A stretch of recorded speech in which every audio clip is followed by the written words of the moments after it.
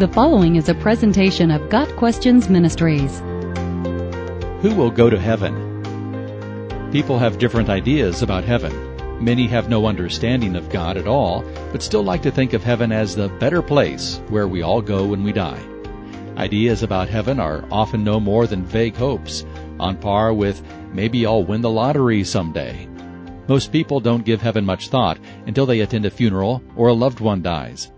It is popular to refer to heaven as a place where the good people go.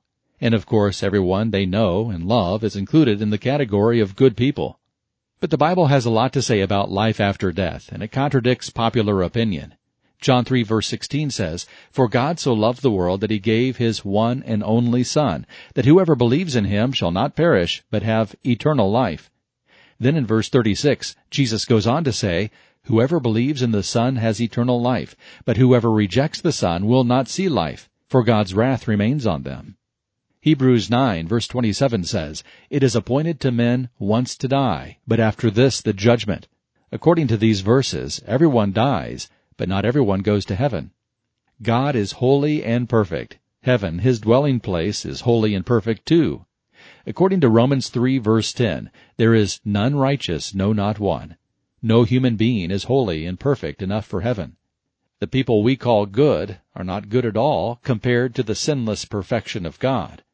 If God allowed sinful humans to enter the perfection of heaven, it would no longer be perfect.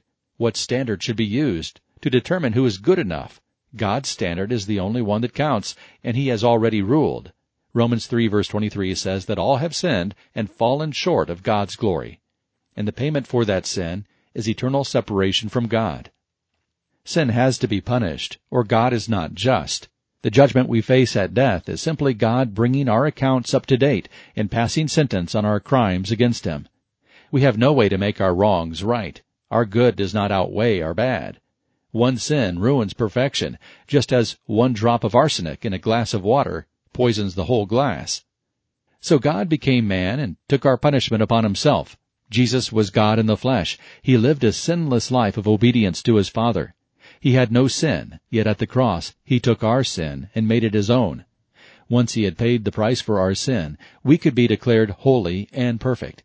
When we confess our sin to him and ask his forgiveness, he stamps "paid in full" over our life of selfishness, lust, and greed. When we stand before God one day, we cannot beg entrance to heaven based on our own merit. We have none to offer. Compared to God's standard of holiness, not one of us is good enough. But Jesus is, and it is by his merit we can enter heaven.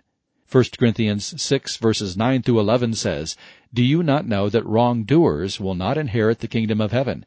Do not be deceived. Neither the sexually immoral, nor idolaters, nor adulterers, nor men who have sex with men, nor thieves, nor the greedy, nor drunkards, nor slanderers, nor swindlers will inherit the kingdom of God."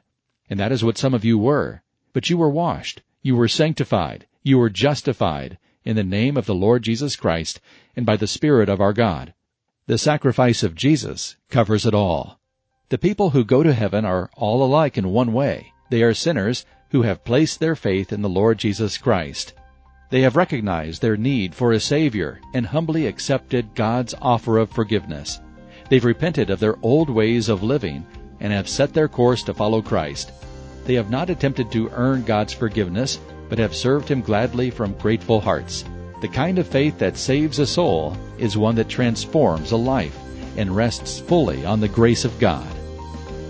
Got Questions Ministry seeks to glorify the Lord Jesus Christ by providing biblical answers to today's questions. Online at gotquestions.org.